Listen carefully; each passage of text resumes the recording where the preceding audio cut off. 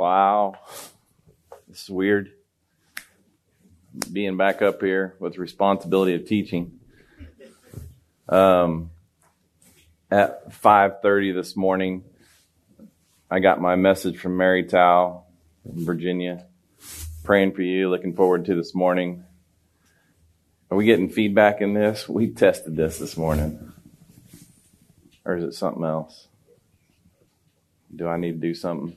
But anyway, she messaged me and I'm like, it's starting to feel normal again, hearing from her and just getting up and prepping for today. It's the 4th of July and I really don't want to start a series on a holiday, so I'm waiting until next week to actually start Romans chapter 9. So not being up here for about 5 months, I thought I would just dump some thoughts onto you today. This is just a thought dump today. And so it would seem natural, being the 4th of July, that we would talk about freedom. So that's probably where I want to start today, is freedom. Do we really understand freedom? I mean, Keith talked about us being dependent upon one another. Do I need to go to a handheld or just keep going? They'll fix it. Let me start by saying this. How many times did Jesus die? How many times did Jesus die? One time. All right. So you know the standard around here that he forgave sins past, present, and future. He died one time, his blood was poured out, forgiveness was given to all sin, all time. Before you were ever born, before you were ever created, before you did your very first sin, he took care of your sin issue. The only thing that you did was believe and have faith. All right? That's a big understanding for some of you. So we live in a forgiven state of mind. I walk around knowing that I'm forgiven. I don't have to pray for forgiveness. I don't have to ask for forgiveness. We get pounded with 1 John 1:9. If we confess our sins, he's faithful and just to forgive us of our sins and cleanse us from all unrighteousness. He did that when I was 8 years old. I asked him to forgive me of my sins. I didn't know it at the time. I kept asking because that's what I was told to do. But that one time that I asked him, he forgave me of all my sins. And he cleansed me from all unrighteousness because he only died one time. He took care of it.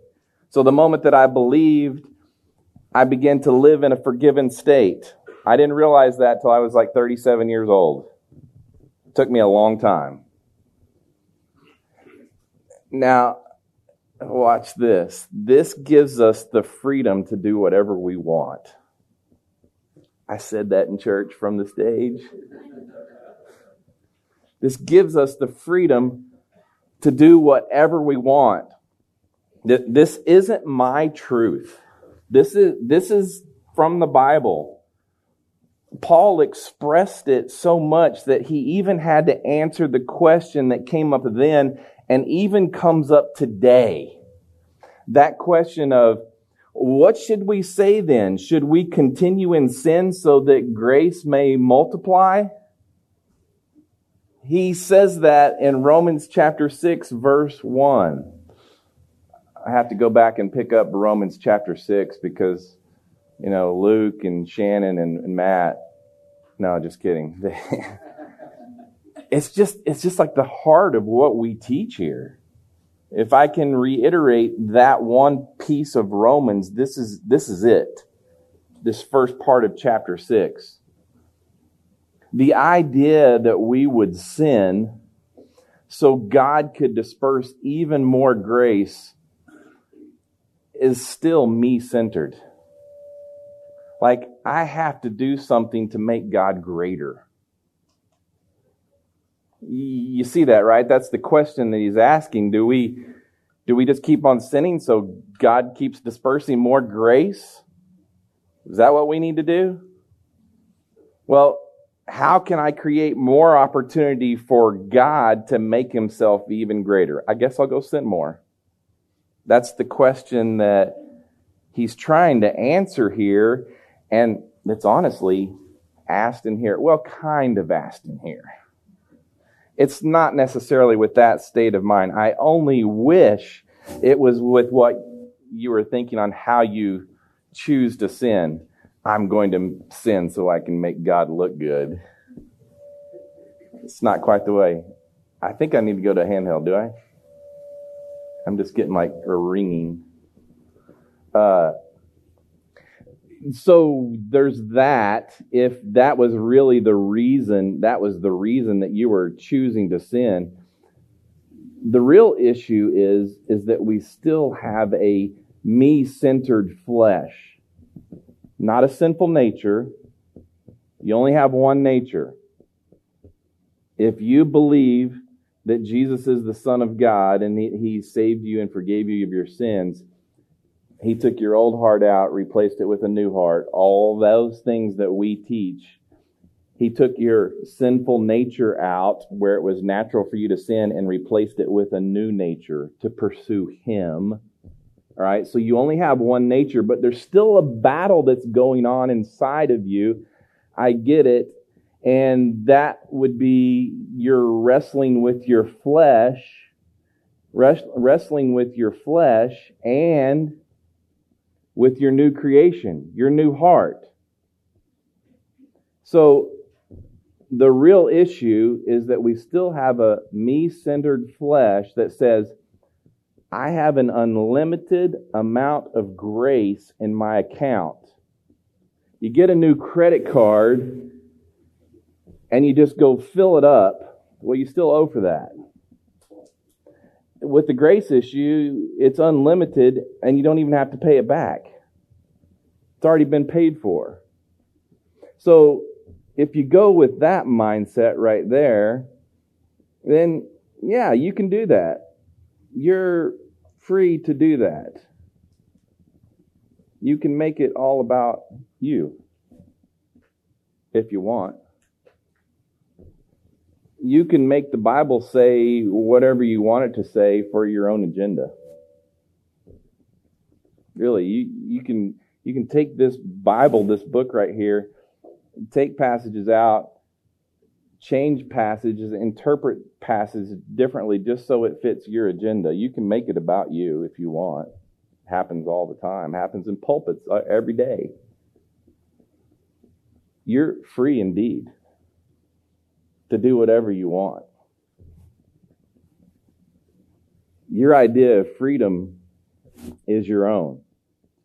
Now, I get it. I get that you're free, and you're free to do whatever you want.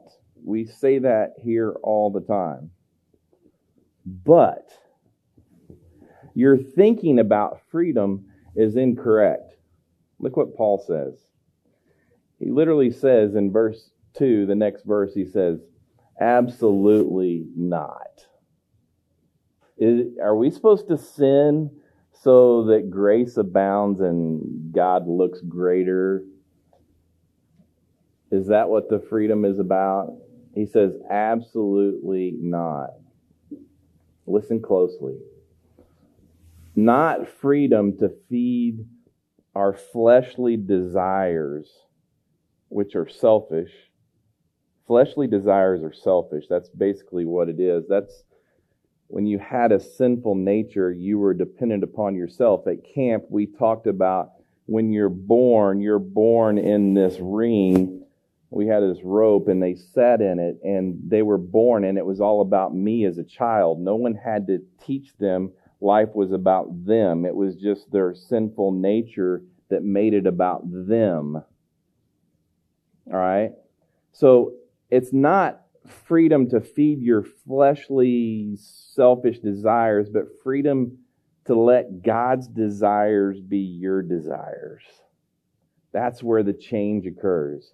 How do I let God's desires be my desires? Or how do my desires become God's desires? How are we one and the same? Man, if you can get there, where we can all we think about is what God desires for me and of me, it's a whole new place of living. I promise you. Not a freedom to be passive, to not do anything, but freedom to see His power working through me. If believers understood that, and they begin to live like that,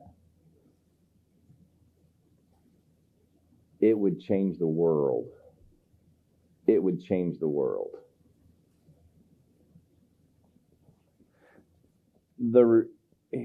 Here's what I also know. That responsibility is not mine, it's His. He's the one that does that in me. He teaches me that, and that's why I don't get worked up when I hear your stuff. I used to get cranked up and worked up because seemed like everything I understood about Christianity was about behavior and how you behaved. You guys do some pretty incredible things, but you also do some crazy things. And I just don't get worked up about it. It's not my responsibility to fix you. It's the Spirit's responsibility. Now, if we're defining it as a perfect performance with perfect results, the answer is no. That's not it. That's not it. If you're defining it as a perfect method of how we live, trusting Christ as my life, then the answer is yes. The method of how we live. I promise you, my friends, God's grace is sufficient for your every situation. I promise you. He literally wants to carry the burden of living your life for you. Whatever you're dealing with, He says, I've got it. I got it. I'm in you, you in me. I'll do this for you. Trust me. We work at resting while we rest at working. That's the whole thing. I'm resting in His victory. The Bible states these truths. We go through Romans chapter 6 again. He says, how can we who died to sin still live in it? Just as it's important for every Christian to know who he is in Christ, which we teach in here regularly on a Sunday morning, a weekly basis, just as important as it is for you to know who you are in Christ, it's also important for you to know that prior to salvation, you walk by your flesh. Because if you can understand what you were, what you did, and what you have now, it makes a whole lot of difference. How can we who died to sin still live in it? Like, we still make bad choices, I get it. But if we truly understand where we came from and what we have now, it's like, doesn't make sense that we're still walking in that junk. It says in verse 3, or are you unaware that all of us who were baptized into Christ Jesus were baptized into His death? So the moment that you believed, you also died with Christ. You were crucified. You were crucified. Something in you died with Christ at Calvary. What was that? We look in Scripture and it says the old carnal man. It's our sinful nature. My sinful nature that I was born with died. Something in me died. And that sinful nature was eradicated. It's not natural for me to sin. Even though I still sin right now. Oh gosh. Even though I sin right now, That's not my nature. And sin looks totally different after we believe. Like you look at sin and the specific things that the list that it is, thou shalt not murder, lie, steal, whatever, break the law, all those things, that's sin. But really what Paul says is anything outside of faith is sin. Now that I'm a believer. What does that mean? Anything outside of faith is sin. I have two choices. I either walk by my flesh or I walk by the Spirit. If I walk by my flesh, it's sin. That's it. Doesn't matter what the checklist is that I'm doing, what the behavior is that I'm doing. It's just, if I choose to be selfish and work out of my own flesh, I can even do good things out of my own flesh. That's sin. But when I can rest, trust, just let Christ do it in me, and I'm walking by the Spirit, whatever that looks like, I'm good. I'm good. So something died in us. It literally moves you from thinking about yourself to thinking about Christ. And what did Christ do? He came here to serve others. It takes you out of the Lord of the Ring that you were born in, and it causes you to focus on other people outside of the ring. It's what Keith said. It's like being dependent upon one another in this very room right here. If I'm not concerned about what I'm presenting here, I'm more concerned about what the Spirit is teaching you. I don't care how it comes across from me or what I look like or whatever else. What's the Spirit doing in this room right now? That, to me, that's what matters. Think about our world right now. What mindset do they have? It's all about me. It's all about what's important to me. It's all about who I am. It's all about my agenda. What can I get out of this world? That is the world today. And it is totally opposite of what Jesus came to teach us. What can I do to serve today? What can I do to encourage others today? How can I love my neighbor today?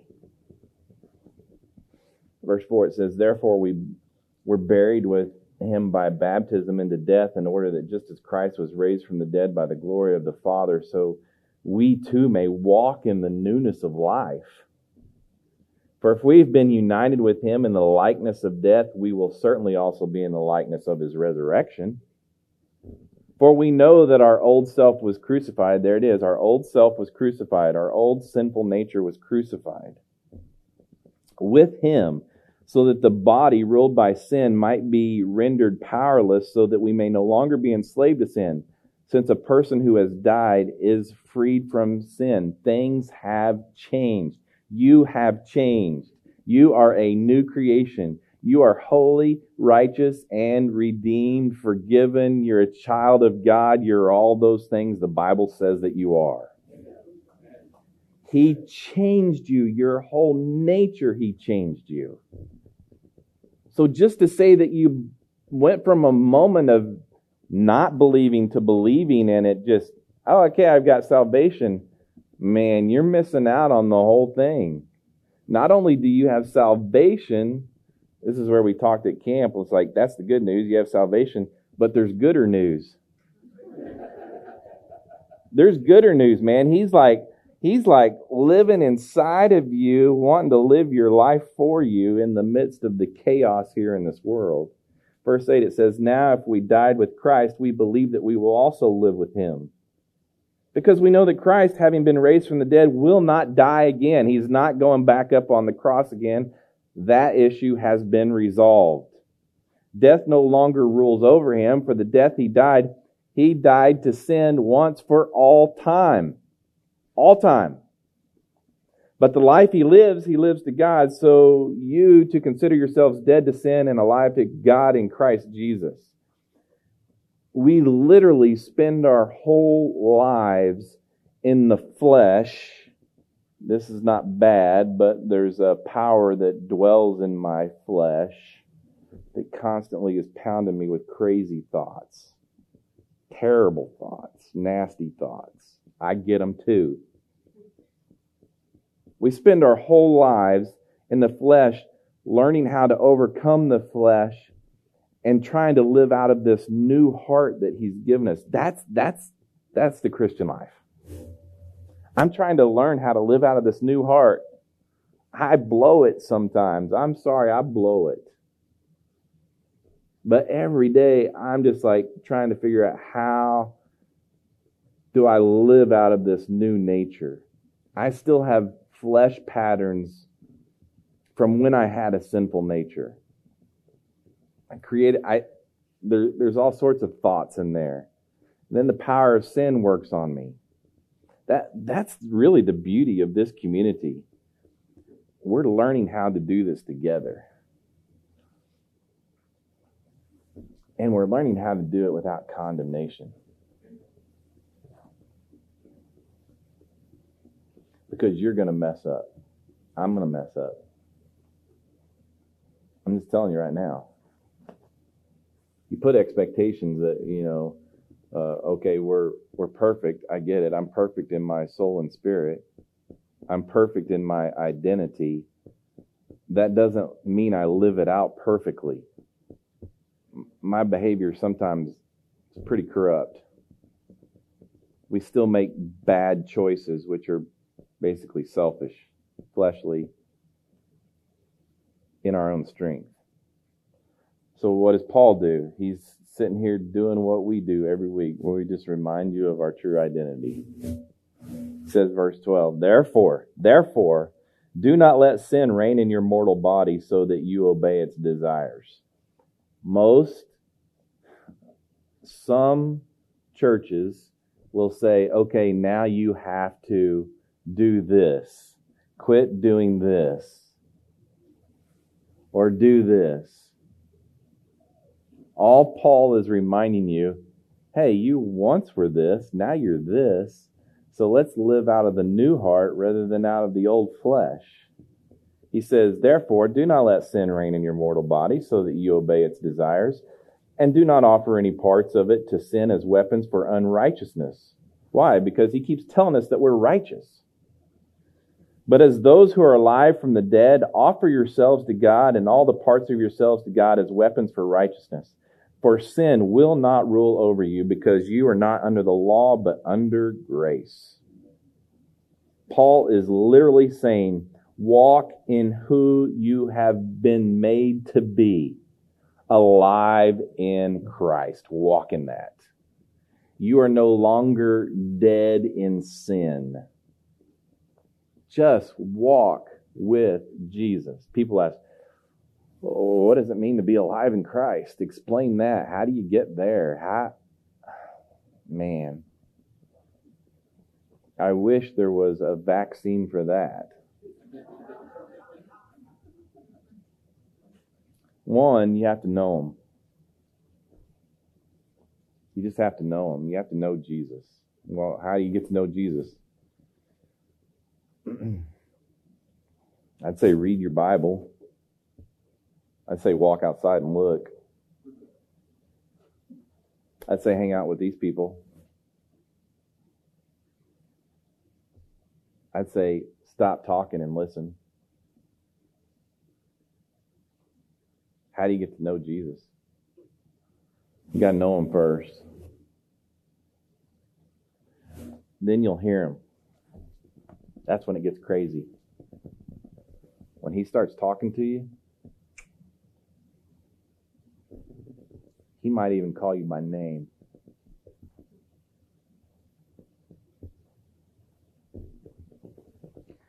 And then comes the hard part. You got to trust Him. Yeah, I can read this. I can have knowledge. I can present it. say it's knowledge is puffed up. It's true. But do I know him? Can I hear him? Do I trust him? You see, the flesh demands a sign. This hard evidence that God is real, instead of just believing God. I mean, can you just believe? Can you just trust? Can you read his word? Can you know him? Can you trust him? The world, it wants us to use this sign as an object of its faith rather than just the word of God that listen, it's the word of God that he's spoken. That's a pretty big deal that God's spoken this word. Yet you just want a sign. Even when Jesus was here and he was speaking, they wanted a sign. Show us more signs that you're really the Messiah. Just prove to us that you're the Messiah. It's the same thing that's going on today. Just prove that God's real. Can you not just believe? It's a faith thing. We're saved by faith.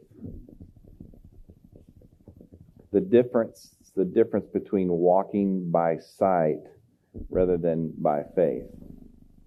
Okay, so I just sat here and told you, what does it mean to be alive in Christ? It means you have to know him. It means you probably hear from him, you trust him, and then you need to hang on. If you get to that stage, you better hang on, because you will find an abundant life that Jesus talks about. Through allowing him to express himself through your talents, through your abilities, your gifts, your personality, to do his will. Not yours, but his will. That's when it's fun. That's when it's exciting. That's when you don't know what's going to happen from day to day. That's the adventure. Freedom? Oh, you are free indeed. You are free indeed. You just have to choose your freedom in yourself or your freedom in Christ. Figure it out. Not my job.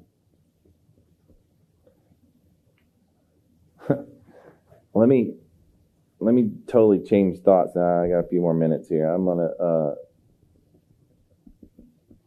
change thoughts. Let me talk to you a little more about feelings and emotions that I talked with. It seems like every time I talk about that, everybody gets worked up about their feelings and emotions, get worked up about it. So last week I quickly presented to you what we presented to the kids at camp. And here's what I presented to you. I'm just, not the middle part so much, but the parts that are on the sides. There's this, we talked about this, is that the world teaches us that our feelings and our emotions are important because it allows us to express who we are. It's truly who we are. I feel this, so therefore I am this. And if that's the case, then it causes us to begin to believe that. That becomes our faith. I believe what my feelings are telling me because my feelings wouldn't lie to me. And then if we believe that, that becomes our truth. It becomes our agenda. It becomes what we live for. It begins, and if we're living for it, then it becomes what we do, our works. This is the world's way of doing things, and I think I express it sometimes. The church even teaches that. Like, we get your feelings all worked up in worship,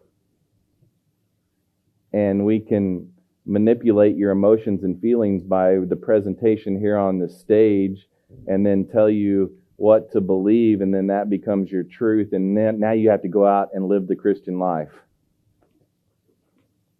You hear what I'm saying? But at camp, we told the kids that let's start with the truth. The truth is being there's so many opinions and feelings and thoughts and everything else expressed in this room that there's only one commonality in this room, and that's Jesus Christ. He's the one truth. The Jesus in me is the living Word.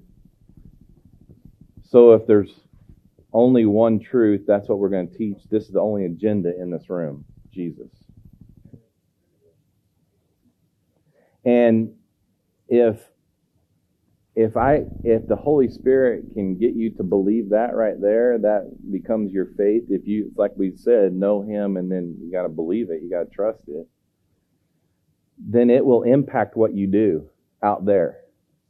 It greatly impacts what you do. And then your feelings and your emotions begin to line up with that truth and that belief and what you do. Therefore, your feelings, which sometimes can lie to you, your feelings and emotions can lie to you, not always true, can't be the leading.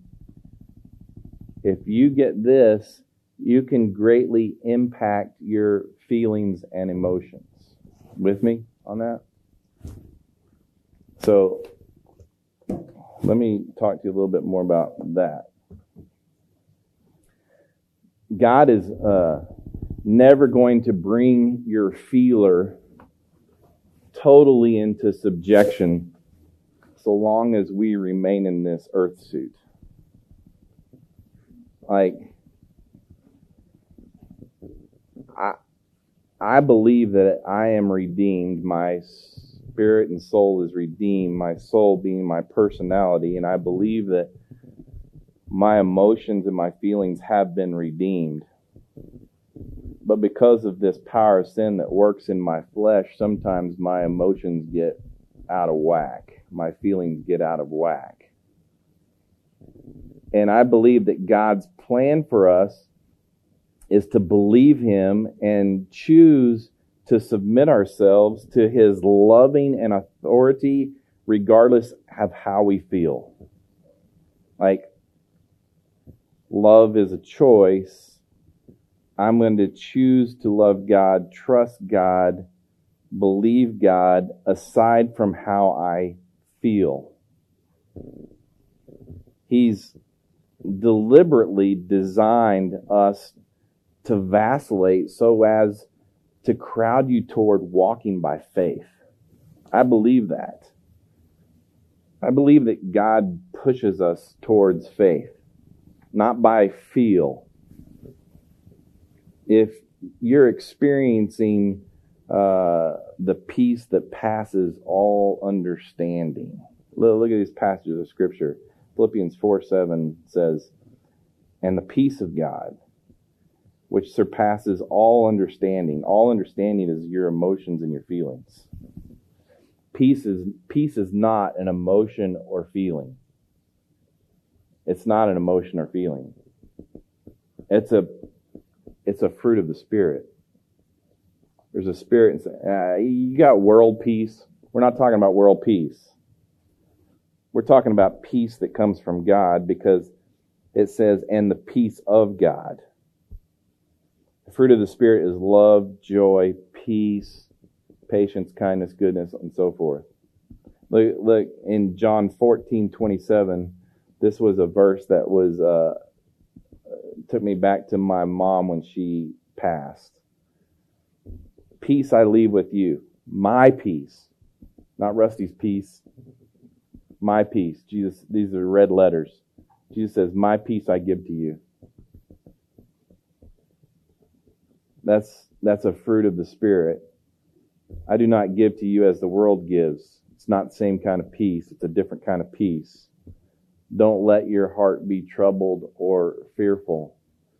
And then a verse that I use quite a bit because it talks about the three parts of us, the spirit, soul, and body, is 1 Thessalonians 5:23. It says, "Now may the God of peace Himself sanctify you completely, and may your whole spirit, soul, and body be kept sound and blameless at the coming of our Lord Jesus Christ." Again, peace is not a feeling, but a knowing. It's something that we know. Knowing that the Father has everything under control in the midst of grief and loss and chaos. There can be a peace aside from ourselves, aside from the world, that only comes from God. A peace to know that you are in Christ. It says that we're already seated in heaven. I'm right here, right now. But I also know I'm seated with Christ in heaven. My mom's not waiting for me to get to heaven. Somehow, some way, I'm already, they're not waiting for us to get there, y'all. It says that we're seated in heaven right now, resting. And that is, He is in you now, living. That's where the peace comes from. That's where the peace comes from. And that last verse I want to look at is Hebrews chapter 13, verse 20. It says, "Now may the God of peace, who brought up from the dead our Lord Jesus, the great shepherd of the sheep, through the blood of the everlasting covenant, equip you with everything good to do His will, working in us what is pleasing in His sight through Jesus Christ, to whom be glory forever and ever. Amen." Christ in you, you in Christ. God is peace. Emotions and feelings, kind of overrated. I love them. I love my emotions and feelings. I love to cry. I love to laugh. I love all that. It's good. It's the way God created us. But they do not define my truth. They don't. They don't. They can't. They can't. It doesn't take much to get my emotions going. I can get mad in an instant. And I have to remind myself, this is stupid. Just stop. Just stop. Okay, Lord, I can't stop. I'm going to trust that you're going to take this emotion away from me right now. That's how hard it is. Emotions and feelings are real, but based upon what I know, what I believe, and what I do, I can greatly impact my emotions. I have a couple more thoughts, but I don't have time to unpack them with you, so I'll save those for a later date.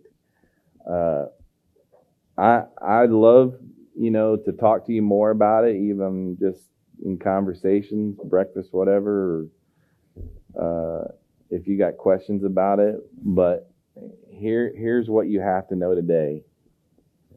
Know Him, trust Him, and He will bring you peace. Father, I pray that today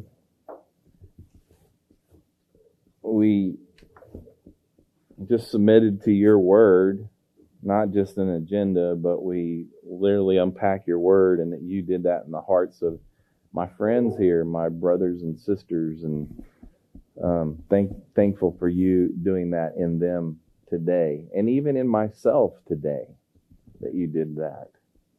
I trust you with your word. I trust you with my friends, and I am thankful for all that you do for us. And I pray these things in Jesus' name. Amen.